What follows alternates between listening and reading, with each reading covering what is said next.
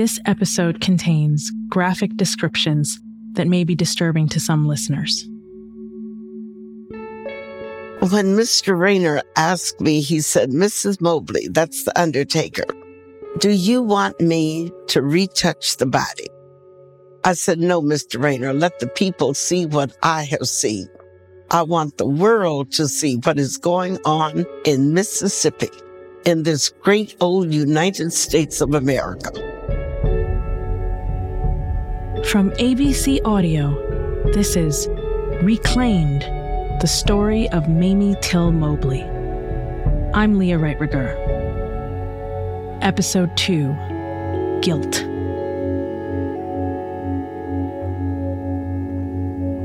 Sunday, August 28th, 1955. That was the day Mamie Till Mobley received the call that her son was missing, that a group of men had taken Emmett from her Uncle Moses' house in Money, Mississippi, in the middle of the night. The call came from Mamie Till Mobley's cousin, Willie Mae. Willie Mae could hardly gather the words to tell her what happened.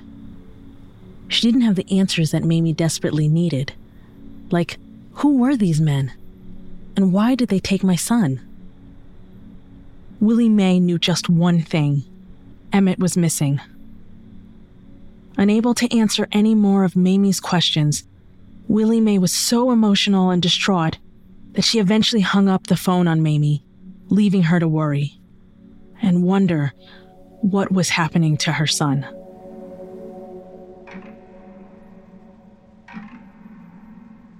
Ollie Gordon, Mamie's cousin, remembers the pacing, the anxiety, and the dread that filled the house. The news came that he was missing, and of course there was hysteria. There was fear. There was anger. There was anticipation, just waiting for any kind of news. For the phone, the anxiety level in that house was horrific. Mamie Till Mobley kept calling their family in Mississippi, looking for answers, for anything. With the help of the family members around her, she reached out to local officials. Ultimately, the news of Emmett's disappearance got to the mayor of Chicago, Richard Daley. Despite a complicated record on civil rights, Mayor Daley had been recently elected in large measure on the strength of the Black Democratic vote in Chicago. He and other officials called upon Mississippi authorities to look for Mamie's child. Mamie's family also contacted the Black press, including the Chicago Defender, which was Black-founded, owned, and operated. It was the way that Black versions of events and stories made their way into the community. Chicago was a true force, filled with political activism and movements that made headlines beyond the city's borders. And by contacting the Chicago Defender, Mamie knew that this local story would become a national one. A whole 3 days went by, not knowing where her son was. Then, Mamie received the call no mother wants to receive. And then when the call finally did come, you can imagine that it went on another level. I cried because I still hear the screams at home. I still hear the yells. A body had been found by a local fisherman in the Tallahatchie River. Mose Wright, Emmett's great-uncle, was called to confirm if the body belonged to Emmett. The boy was so badly beaten. An eye gouged out, a bullet in the head, and a cotton gin fan with barbed wire tied around the neck. Emmett was unrecognizable. But then, Mose Wright saw something on the hand, a ring on the pinky finger. It was Emmett's father's ring, the one Emmett couldn't wait to show off to his cousins. The details of what happened to this boy could leave a mother paralyzed by grief. But Mamie, she had so little time to grieve, to even let what happened sink in.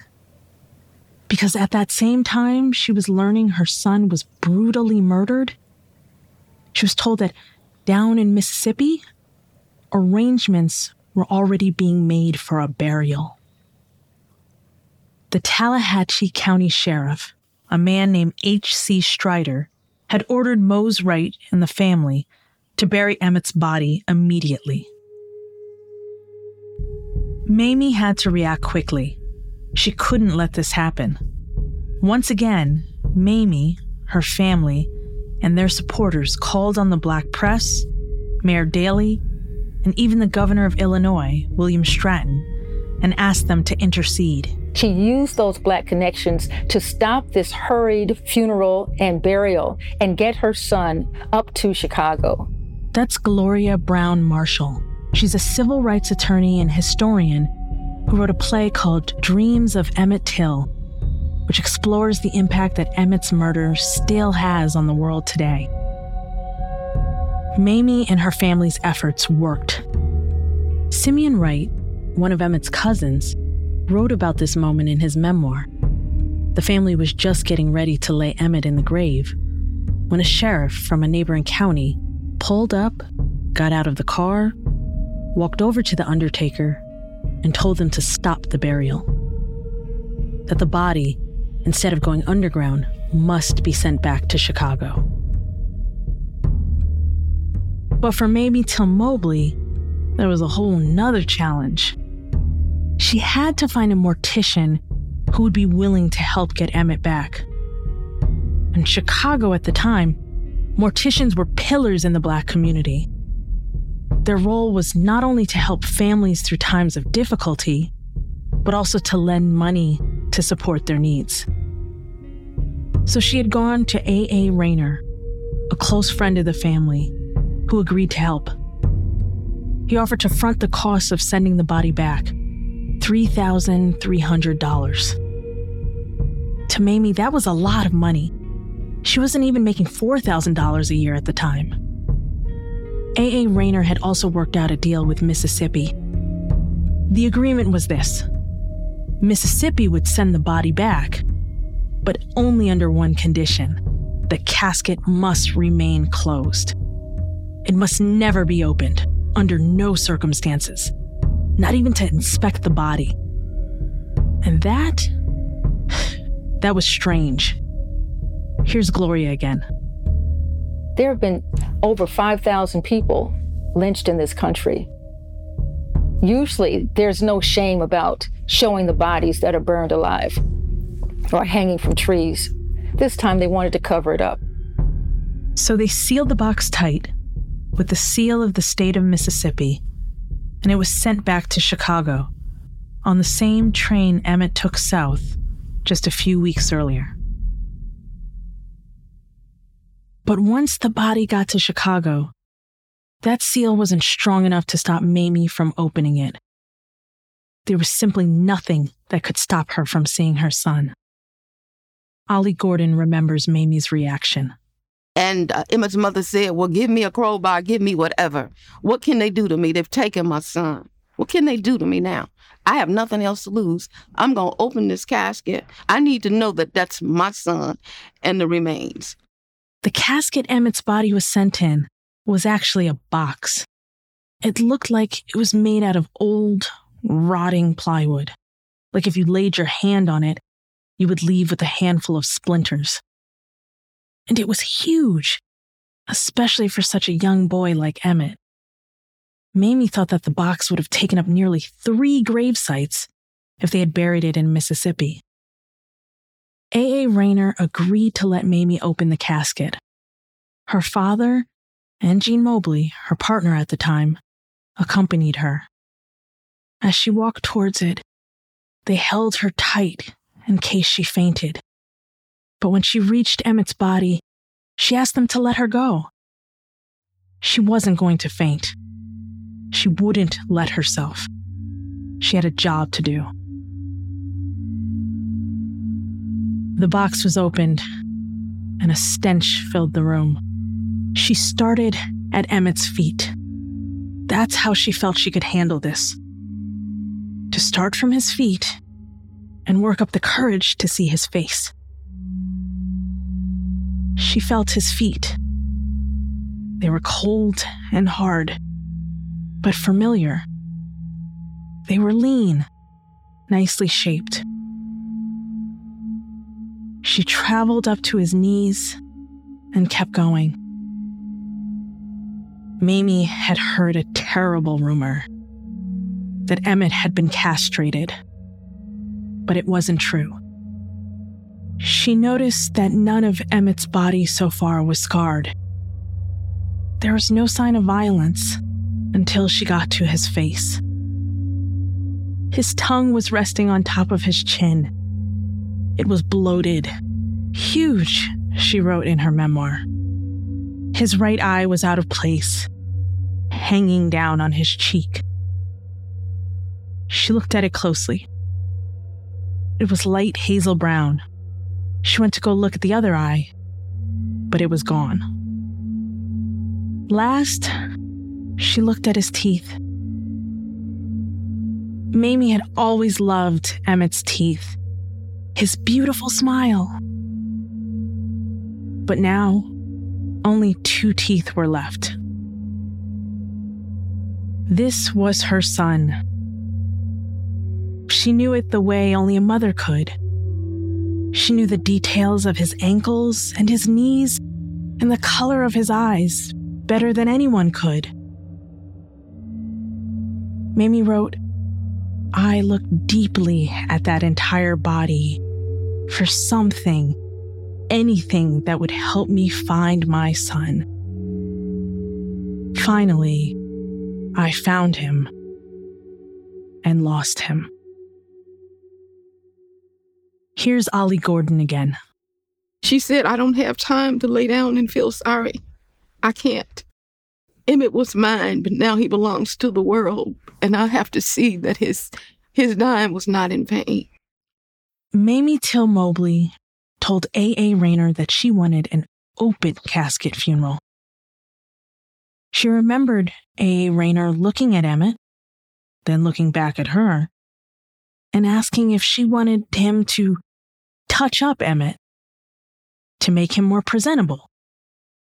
"No," she said. "Let the world see what I've seen." Leading up to the funeral, during the toughest moments of her life, Mamie let the world in. She invited the press, and they swarmed Chicago for the public viewing of Emmett. Cameras flashed as Mamie leaned over her son's body, capturing his beat-up, bloated face. Those pictures from the public viewing would be shared throughout the Black press, including a spread in Jet magazine, the Black-owned and run periodical based in Chicago. It was an image you simply couldn't unsee. A photo that changed the world, that forced America to acknowledge the hatred that was happening in the South. That close-up shot of what was done to Emmett's face. It was published next to a photo of Emmett taken only a few months prior, that photo from Christmas. He's standing, leaning on the Philco television set, dressed in black slacks and a clean white button-down. He's smiling. He looks like the son Mamie dropped off at the train station. She wanted people to know, this is what my child looked like. This is the child I sent down to Mississippi just a week before he was murdered. This child, and this is what I have now that I'm left with, this brutalized piece of meat. Before the funeral, Mamie exchanged the wooden box for a proper casket. It was smooth and glossy, and the most important detail, glass placed over his body, so everyone at the funeral could see what happened to Emmett. The funeral took place on a Saturday morning in Chicago. When Mamie arrived at the church, it was packed. Thousands of people filled the sanctuary, and thousands more waited outside. One report said that more than 25,000 people viewed Emmett's body that day. There was another memorable photo taken that day. Mamie, standing next to the casket, dressed in all black. She's hovering over her son, her eyes clenched together tightly. Someone is holding her left arm as if it's the only thing keeping her from collapsing onto the casket. Yet, she remains standing. Mamie Till Mobley let the world in to show what had been done to Emmett.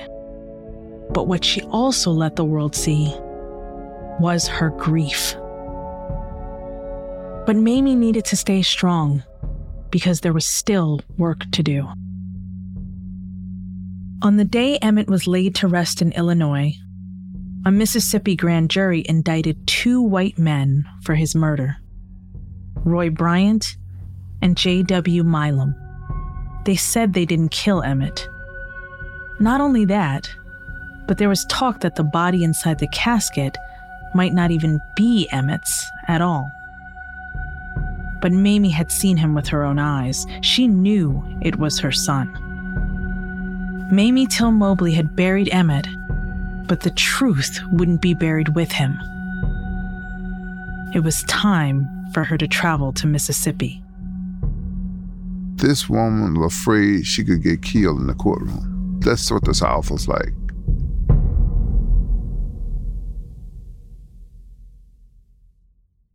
This show is sponsored by BetterHelp. Have you ever wondered what you'd do with an extra hour in your day? Would you go for a run, take a nap, read a book, or maybe show up for a friend? We often find ourselves wishing for more time, but the real question is, time for what? If time was unlimited, how would you use it? The key to squeezing that special thing into your schedule is knowing what's truly important to you and making it a priority. That's where therapy comes in. It's not just about dealing with problems, it's about finding what matters to you so you can do more of it. If you've tried therapy, you know how beneficial it can be. Therapy isn't just for those who've experienced major trauma. It's a tool for learning positive coping skills, setting boundaries, and empowering yourself to be the best version of you. And if you're thinking of starting therapy, why not give BetterHelp a try? It's entirely online, designed to be convenient, flexible, and suited to your schedule. Just fill out a brief questionnaire and get matched with a licensed therapist. And the best part? You can switch therapists at any time at no additional charge. So whether it's finding that extra hour for yourself or embarking on a journey of self-discovery, therapy can be a game changer. Take the first step with BetterHelp and make your mental health a priority. Learn to make time for what makes you happy with BetterHelp. Visit BetterHelp.com/reclaimed to get 10% off your first month. Again, that's BetterHelp, HELP.com/reclaimed. Passion, drive, and patience, the formula for winning championships, is also what keeps your ride or die alive. eBay Motors has everything you need to maintain your vehicle and level it up to peak performance. Superchargers, roof racks, exhaust kits, LED headlights, and more. Whether you're into speed, power, or style, eBay Motors has you covered. With over 122 million parts for your number one ride or die, you'll always find exactly what you're looking for. And with eBay Guaranteed Fit, your part is guaranteed to fit your ride every time or your money back. Because with eBay Motors, you're burning rubber, not cash. With all the parts you need and the prices you want, it's easy to make your car the MVP and bring home huge wins. Keep your ride or die alive at ebaymotors.com. Eligible items only. Exclusions apply. Hey, I'm Andy Mitchell, a New York Times bestselling author. And I'm Sabrina Kohlberg, a morning television producer. We're moms of toddlers and best friends of 20 years. And we both love to talk about being parents, yes, but also pop culture. So we're combining our two interests by talking to celebrities, writers, and fellow scholars of TV and movies. Cinema, really. About what we all can learn from the fictional moms we love to watch. From ABC Audio and Good Morning America, Pop Culture Moms is out now wherever you listen to podcasts.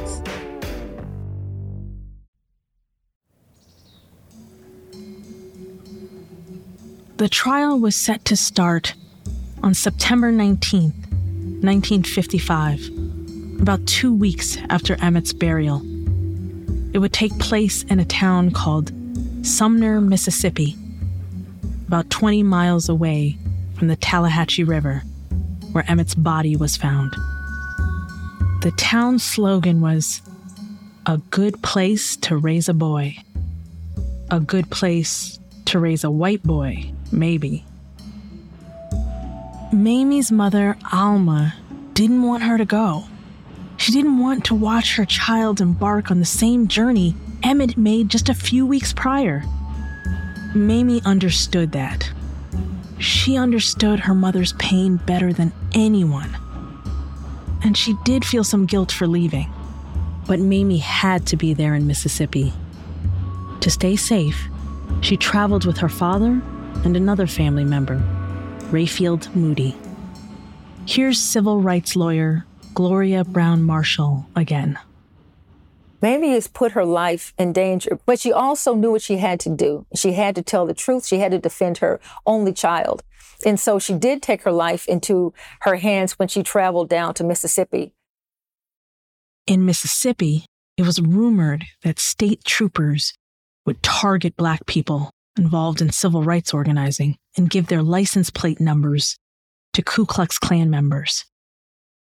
Mamie said getting to Mississippi was almost like traveling the Underground Railroad in reverse, staying at safe houses along the way.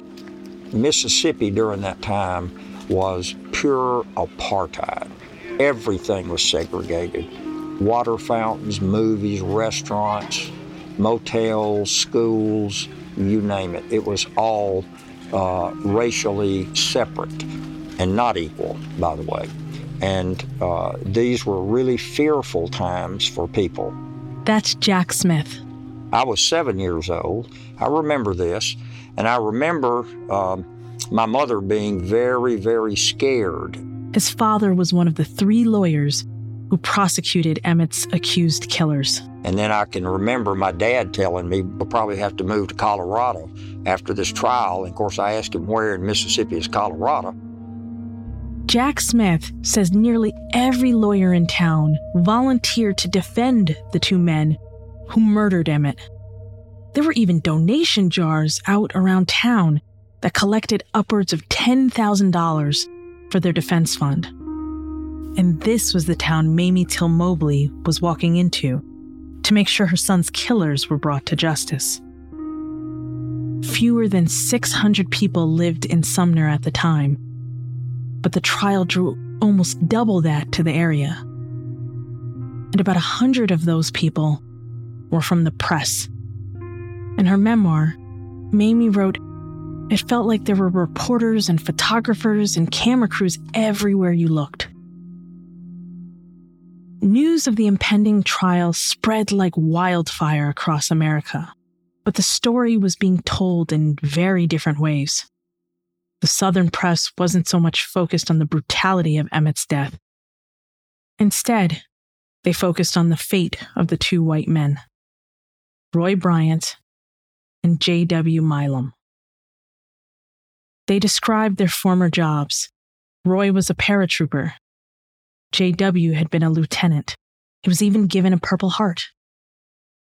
The press talked about their children and their wives, especially Roy's wife, Carolyn Bryant. She wasn't on trial, but Carolyn Bryant was very much at the center of this case, along with Emmett. She was 21 years old, petite, and had short, curly, dark hair that never looked out of place. She had won beauty competitions when she was younger. She represents to many people in the Deep South the purity of white womanhood. She is the one who needs to be protected. She's on a pedestal. A month earlier, Carolyn Bryant was working at the grocery store she owned with her husband when Emmett came in to buy some candy. She claimed when she put out her hand to receive his money, he grabbed it hard.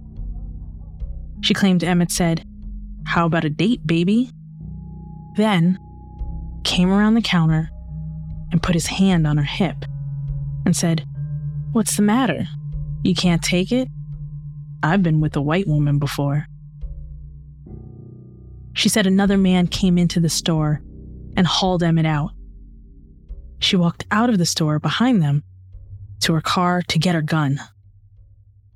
As she did that, she said she heard a wolf whistle, a drawn-out 2-note whistle meant to call attention to a woman's physical appearance. What Emmett supposedly did broke an unspoken rule of the South. There were different rules that Black men and boys had to abide by in Mississippi, especially when it came to how they acted around white women. Here's Gloria again. This was an honor killing in the eyes of Mississippi. Her honor has to be protected. That's what they're really accused of. They're there protecting her honor. Wheeler Parker, Emmett's cousin, was at the store that day with a few more of his cousins. His recollection is much different than Carolyn's. I go into the store. Got to bring out your Southern training. Yes, sir, and no, ma'am, no, sir. Be careful, because you know it could happen. It's a way of life. You learn this. You know this. I didn't have to be thinking. I didn't have to rehearse it. I know where I'm at, Mississippi, in the store. And the store's ran by white people. So Emmett comes in. Bobo comes in the store. And I remember said, boom. I said, man, I hope he got it right. I didn't even think about him and the language, but it just hit me all at once. I don't know if he even know the language. I didn't know his mother said she had taught him what to say and how to do and how to behave. Wheeler Parker says he purchased his things and headed outside, leaving Emmett in the store alone. Moments later, another one of Emmett's cousins joined him inside. Emmett must have been alone for only a minute. Not long after, Emmett and his cousins left. They were hanging around the car, chatting, when Carolyn Bryant walked outside. She came out, and Emmett loved to make people laugh. He gives this wolf whistle. I mean, we all could have fainted. In Mississippi in 1955, and you give a wolf whistle, what is wrong with you? People were killed for reckless eyeball. He have no idea where he's at, no idea what he has done, and no one said, let's go. We just made a beeline for the car. 4 days later, Roy Bryant, J.W. Milam, and others got in their car and drove to Mose Wright's house. Wheeler Parker was in bed with his cousins. About 2:30 in the morning, I heard them talking. I woke up and I said, I heard them talking. And they talking about what happened at the store. I said, oh my God, I'm getting ready. I said, these people getting ready to kill us. I said, we're getting ready to die. And I'm shaking, literally shaking like a leaf on a tree. And they entered my room with the flashlight, so the flashlight shines, and I can see the big bald-headed guy with the pistol in it. And I'm waiting to be shot, and I closed my eyes. And I wasn't shot. I opened my eyes, and they're passing by me because they were looking for Fat Boy, the Fat Boy from Chicago. And it was just pure hell in the house that morning. It's just, it's hard. You can't put it in words the way I felt in that house that morning. Of course, they left within this last time we saw him alive. Leading up to the trial, H.C. Strider was saying he wasn't sure the body pulled from the river was, in fact, the body of Emmett Till. If you'd drawn a cartoon of what a Southern sheriff should look like, it would have been Clarence Strider. That's Betty Pearson. She's a civil rights activist who spent most of her life in Mississippi. She was there for the trial. He was overweight. He was kind of swaggering and bullying. Despite both Mose Wright and Mamie Till Mobley's inspection, he said he couldn't be sure whether the body belonged to a black or a white man. It was too badly decayed, he claimed, and may have been in the water too long to have been Emmett. Sheriff Strider even went a step further. If it was Emmett, he openly wondered whether it was possible that the murder of Emmett Till was planned and plotted by the NAACP, the civil rights group that was formed in the early 1900s to advance the rights of Black Americans. And that's why Mamie Till Mobley knew she had to testify. She knew these claims Sheriff Strider was making were absurd. She saw Emmett's body. She knew it was his. She saw his hazel eye, his lean ankles. She was certain the body was Emmett's, and it was her job to make everybody else certain. She had to testify because she had already invited the world into her pain. She had to let the world know, and the murderers know, that she was not going to stand by and let them get away with it. Much like Emmett's funeral, the courtroom was packed. Here's Jack Smith and Betty Pearson, who remember the day it began. You couldn't put a ham sandwich in this courtroom. I mean, it filled every seat. People were standing up in the back. The weather was very, very hot. And of course, the courthouse was not air conditioned. It had ceiling fans that were turning very slowly. And the windows were open, white men sitting in most of the windows. This first day of the trial was jury selection. In 1955, some southern states, like Alabama and Mississippi, did not allow women on juries. So it was left to an all-white, all-male jury to decide the fate of the 2 white men accused of killing Emmett Till. I remember when the jury came in, I said, that jury will never convict them. Just by looking at them, they look mean. They just didn't look like they would be open to anything. According to the U.S. Census, the population of Mississippi was nearly half Black at the time. Yet very few Black residents were registered to vote, and you needed to be registered to be part of a jury. Those Black residents who tried to register often faced intimidation. They could lose their jobs. They were threatened and beaten. Here's Gloria. The men on the jury were made up of white men who came from outside of the city proper. And they dressed for the occasion, and they tried, and if you look at the pictures, they look like they're city people, but they're really not. They wanted to have people that they thought would be fair, at least listen to the law.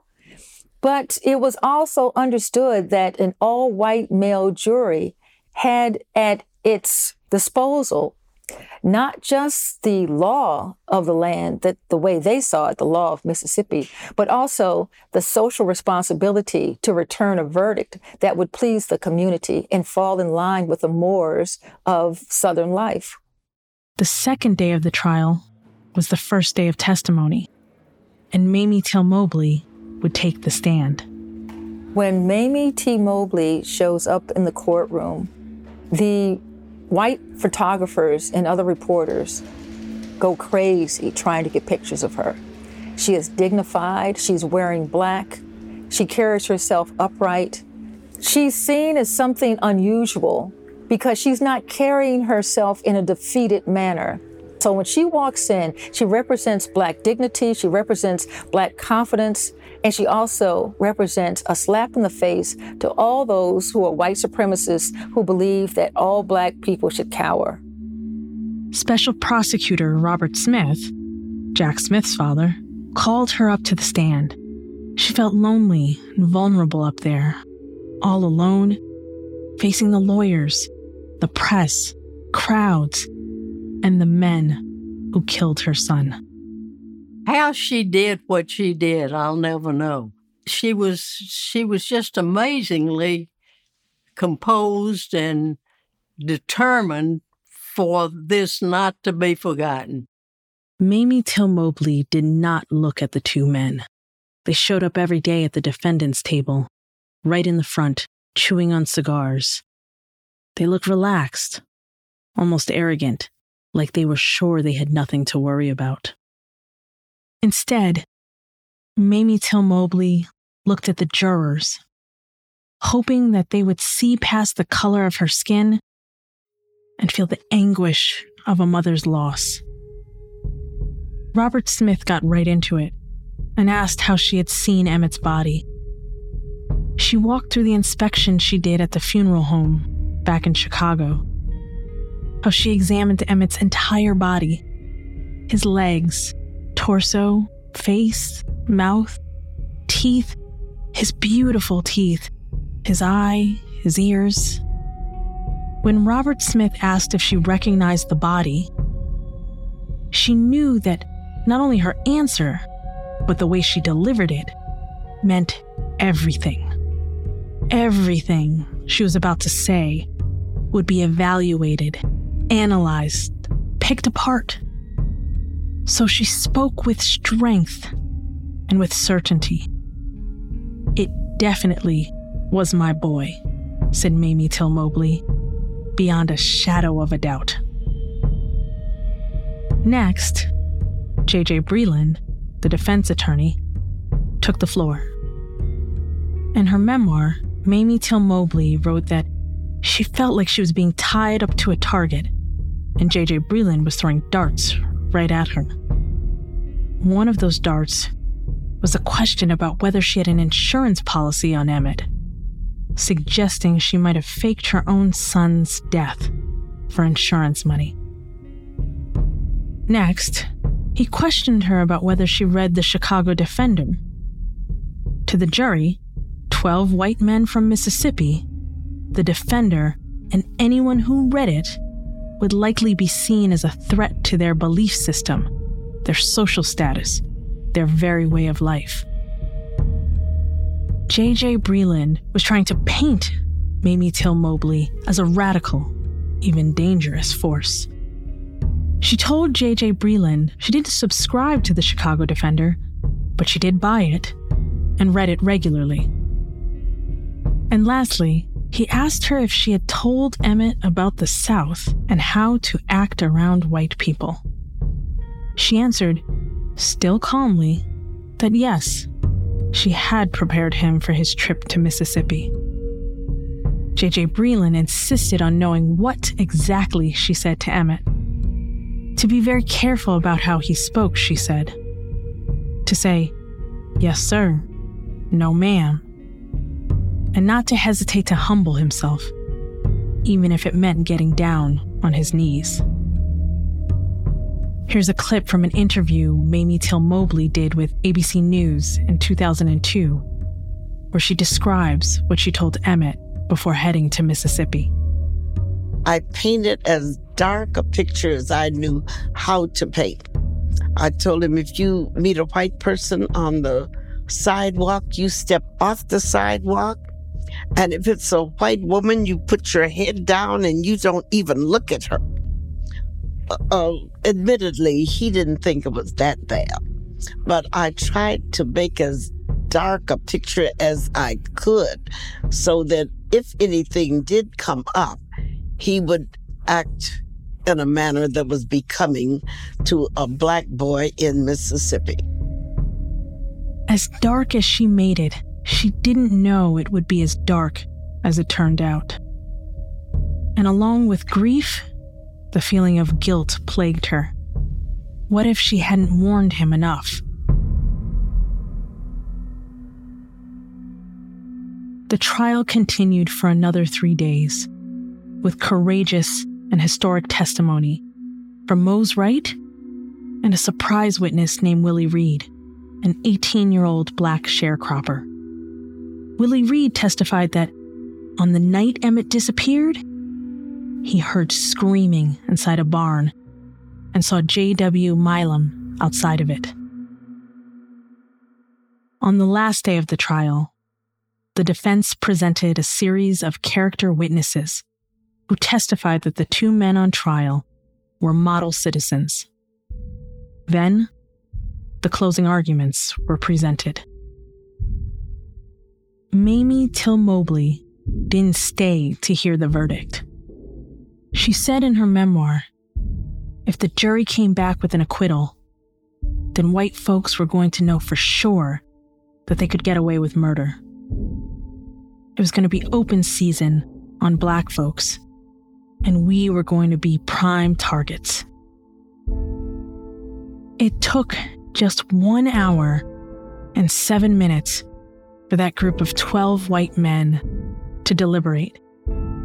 to decide the worth of a Black boy's life in America.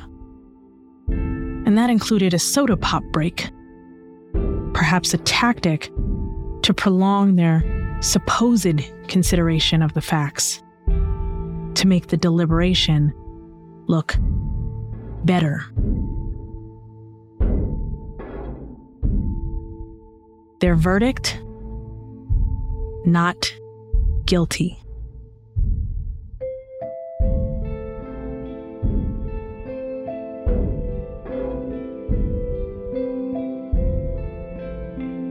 In the next episode of Reclaimed, the story of Mamie Till Mobley, how the verdict sparked protests across the globe, and how Mamie's legacy lives on. What Mamie T. Mobley represented was the power of Black womanhood, the power of Black mothers, and what Black women had been doing for centuries up to that point.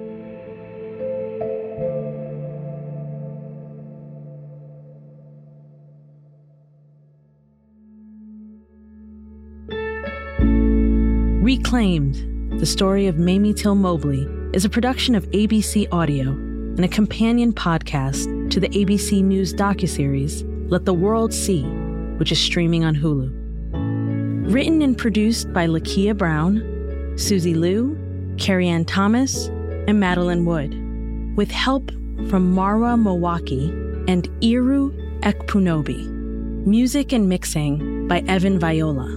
Jean Marie Condon of Cobble Hill Films and Fatima Curry are story consultants. They were also the directors of Let the World See. Our executive producer is Liz Alessi. Special thanks to Josh Cohan, Elizabeth Russo, Ariel Chester, and Stacia Deshishku. Some sound effects were used to recreate historical scenes. If you haven't already, subscribe to this podcast and let us know what you think with a rating and a review.